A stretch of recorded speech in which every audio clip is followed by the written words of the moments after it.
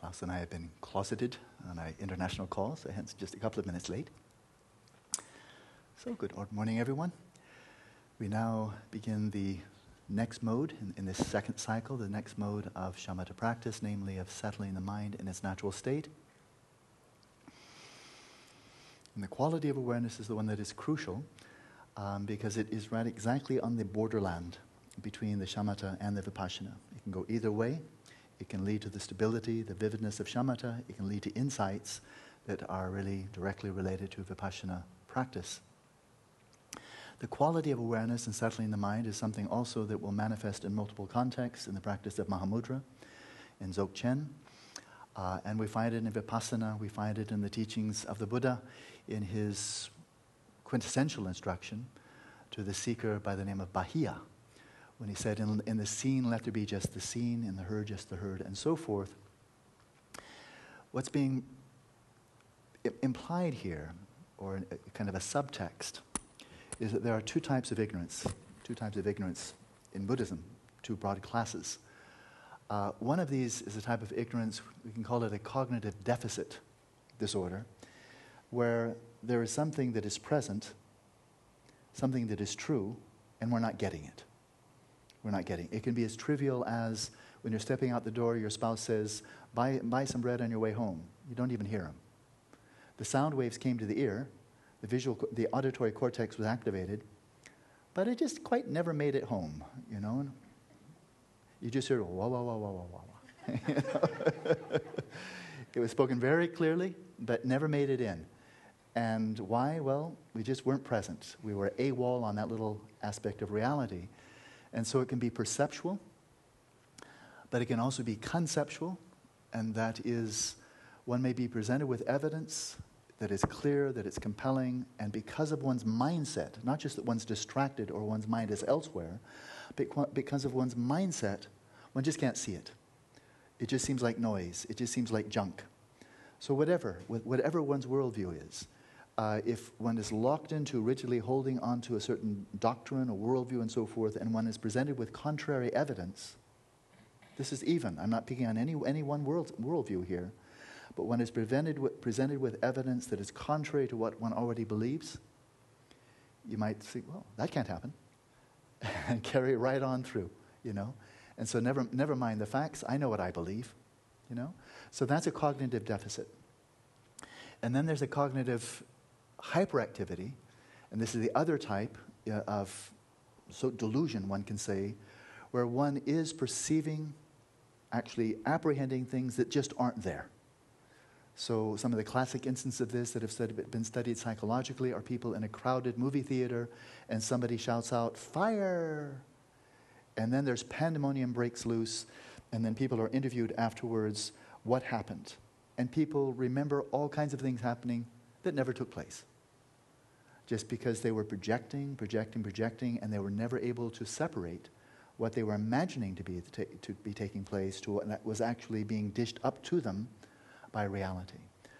And so between these two types, the Buddhist view, this is for in terms of Indian Buddhist schools that have has flowed into Tibet, overall, we learn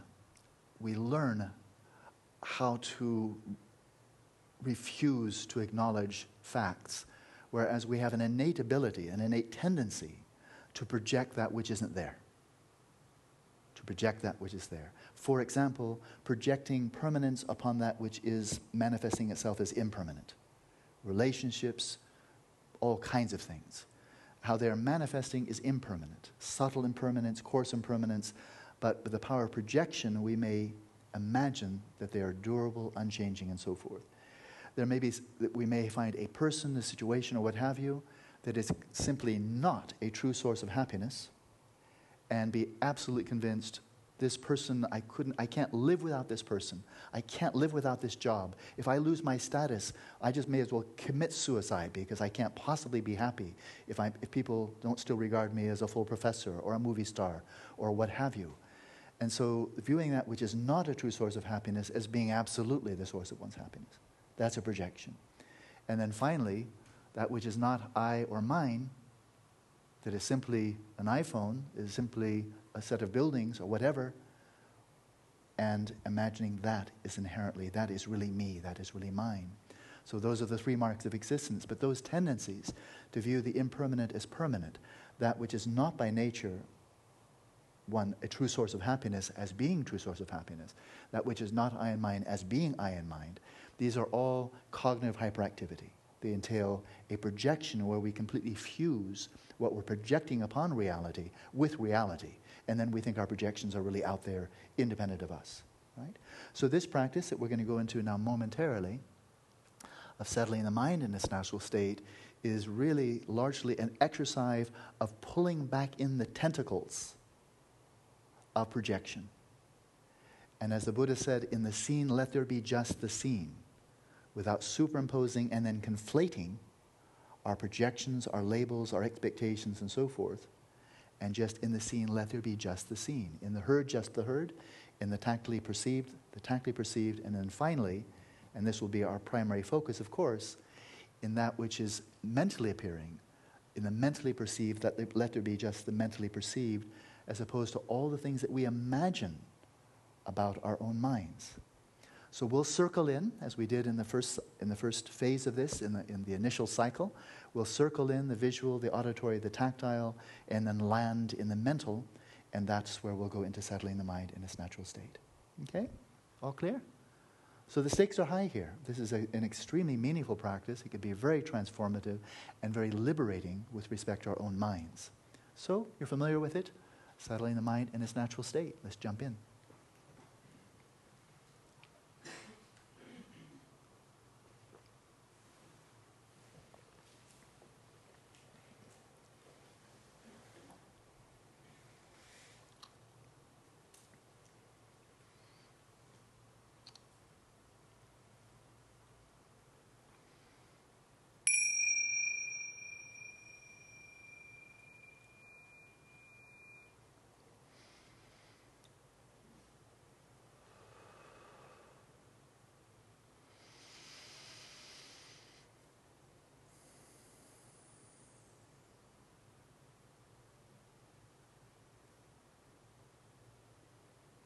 As always, let's begin by settling the body in its natural state. Relax, still, and vigilant, and settle the respiration in its natural rhythm. Uninhibited and effortless.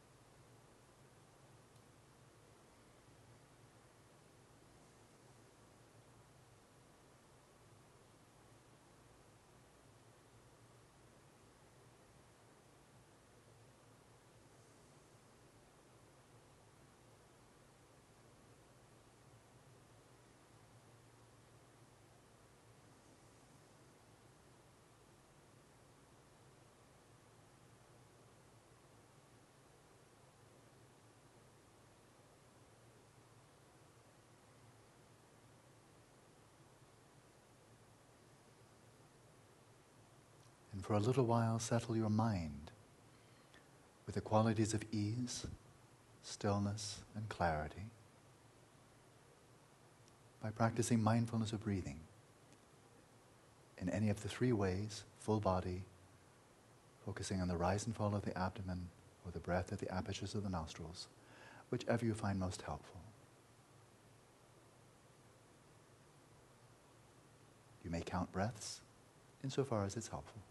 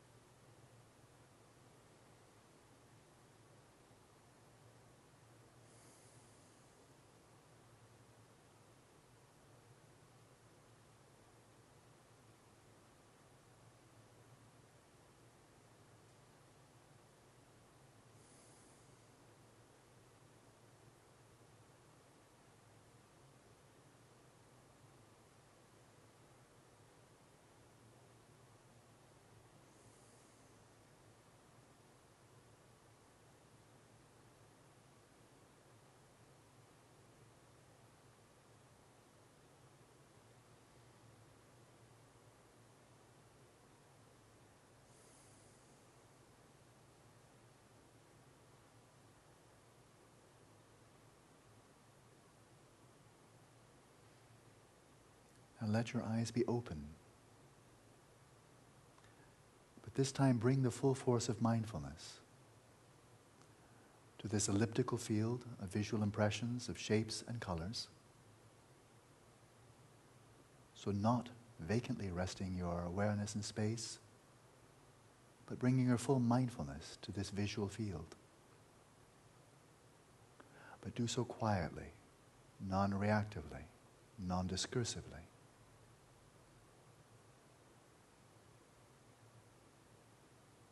And in the scene, let there be just the scene. What is reality presenting to you in contrast to all the things that we habitually project upon our sensory fields?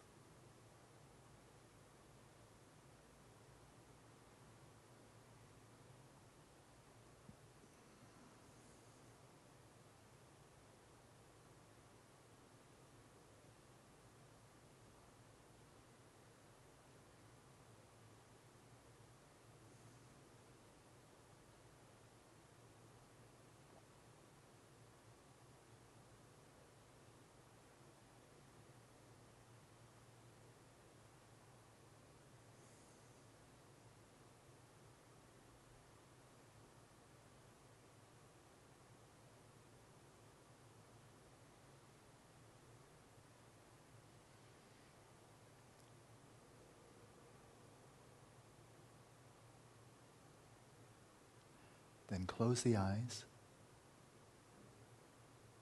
and direct the full force of mindfulness to the domain of sound, the auditory field, and in the herd, let there be just the herd. Release all mental imagery, all associations, conceptual labeling. With bare attention, be present with the sounds that arise within this field of experience.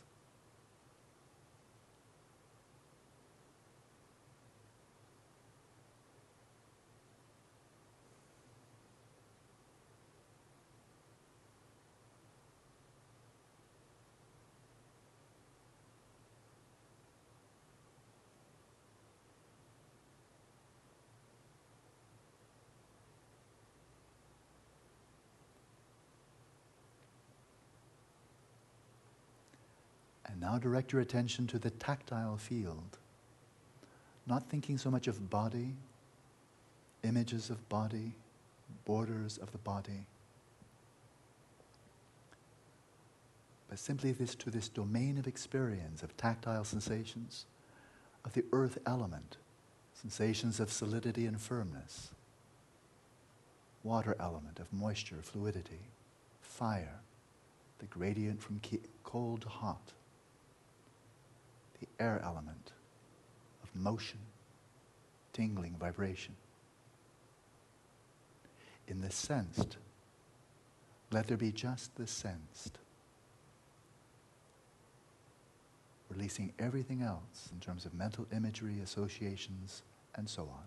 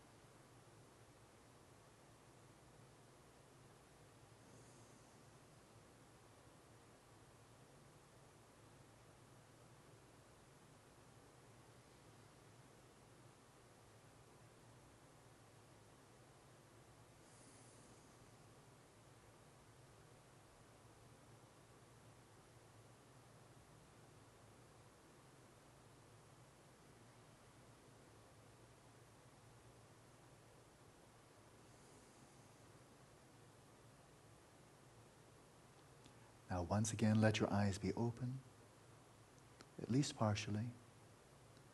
But this time, simply rest your gaze vacantly in the space in front of you, without focusing on any visual object, any shape or color.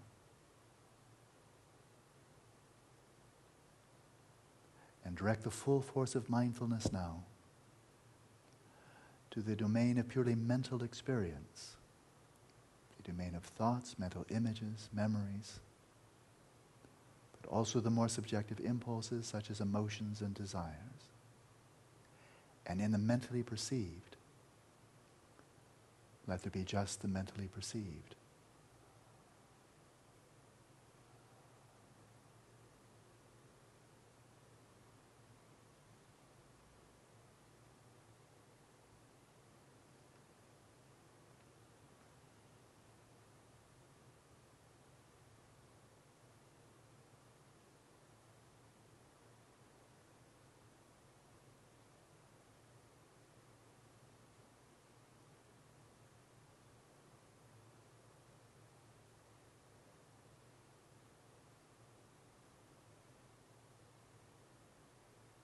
Let your awareness be loose, relaxed, spacious.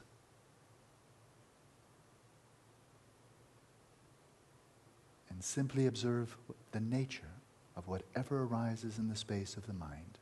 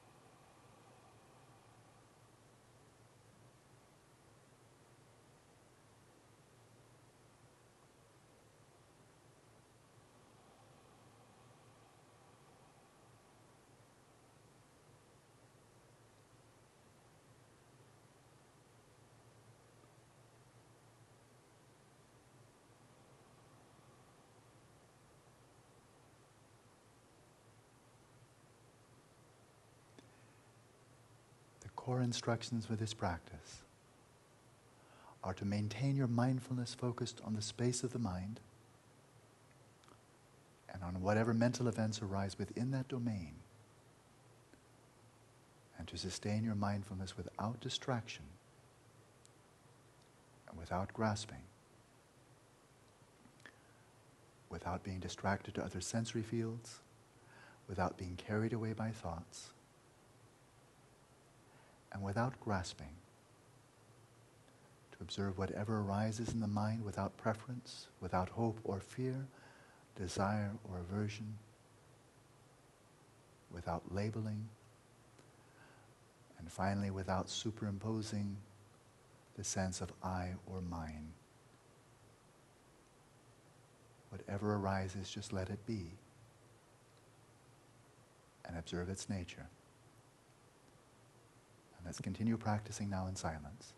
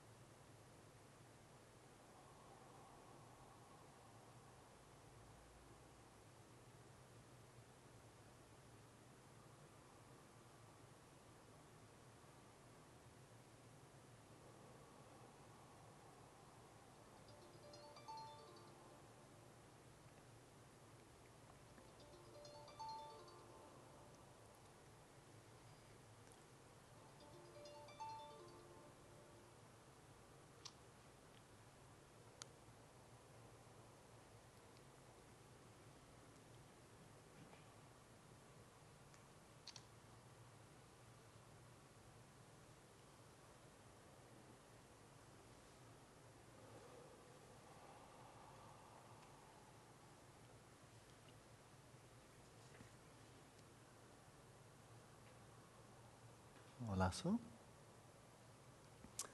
The center, as you all know, is called the mind center. It could be called the mind rehabilitation center. And that is, there are a lot of centers, for drug and alcohol abuse, rehabilitation, getting over the addiction and so forth. Well, our addiction, hopefully, is not for drugs, alcohol, or anything of the like, but the addiction too, in terms of intense habituation and addiction to the obsessive, compulsive flow of thinking, and then delusionally thinking whatever we're thinking is the whole truth and nothing but the truth. So very briefly, in terms of broad strategy, there's almost like a military strategy. What's the way? This is a massive, habit here of the obsessive and the compulsive aspect, and then the delusional. That's three aspects to it, and they're attacking us from three different angles, right? The mindfulness of breathing and many other shamatha practices entail, all right, our primary strategy is going to be make a head-on attack, so to speak, to subdue the obsessive aspect. The obsessive aspect. And that is, we're going to get the mind to shut up. We're going to focus on the breathing. We're going to focus on a mental image. We'll do a mantra. We'll do whatever's needed. But we'll just subdue that obsessive flow of thinking so we have some peace and quiet. Right? Mindfulness of breathing. That's the strategy. Whatever thought comes up, not now. Subdue it. Right? It's not a very subtle technique, but it can be very effective. Sometimes that's the weakest entry and the way to conquer your enemy. Right? This approach that we're taking here and for tomorrow and the next day is more subtle. It's more nuanced. So what are we doing with the obsessive flow of thinking? Carlos, what do we do with the thoughts? One obsessive thought is arising one after another. What do we do about it? No distract and no grasping. Yeah, but what do we do about the obsessive? What do we do about the obsessive thinking? Subdue? Oh, wrong word. You are doing so well. You let it be, yeah. In other words, we're not counteracting the obsessive part. Mindfulness of breathing, yes. Awareness of awareness, yes. They come up, poof, hatchet them. This one, the obsessive flow of thinking, imaginations, emotions, desires, the whole barrage of this cascading waterfall of mental events, we don't even move 1 millimeter. We're being so cunning. We're kind of letting the mind think, oh yeah, come right in, come on in. And then we get them from the backside, We allow the obsessive flow to come in with no restraint, no editing, no censorship. It's an X-rated movie. Okay, X-rated movie. It's terrible, violent movie. Okay, terrible violence. It's incredibly crap comedy, situation comedy. It's an infomercial, whatever it is. Infomercial, War and Peace, all fine. As if we don't really care one way or another. But then in the meantime, we're cutting their supply lines. The obsessive flow is coming up, but what we're not allowing, what's the strategy now? If we're going to let them take the outer ramparts by assaulting the mind with this obsessive flow of thinking, imageries, memory, and so forth, what's our strategy? Hey, what's your strategy? You're letting your mind being overcome here. You say, aha, no, I'm not. Because I'm going to cut them off at the compulsive level. The compulsive level is where they really do us the harm.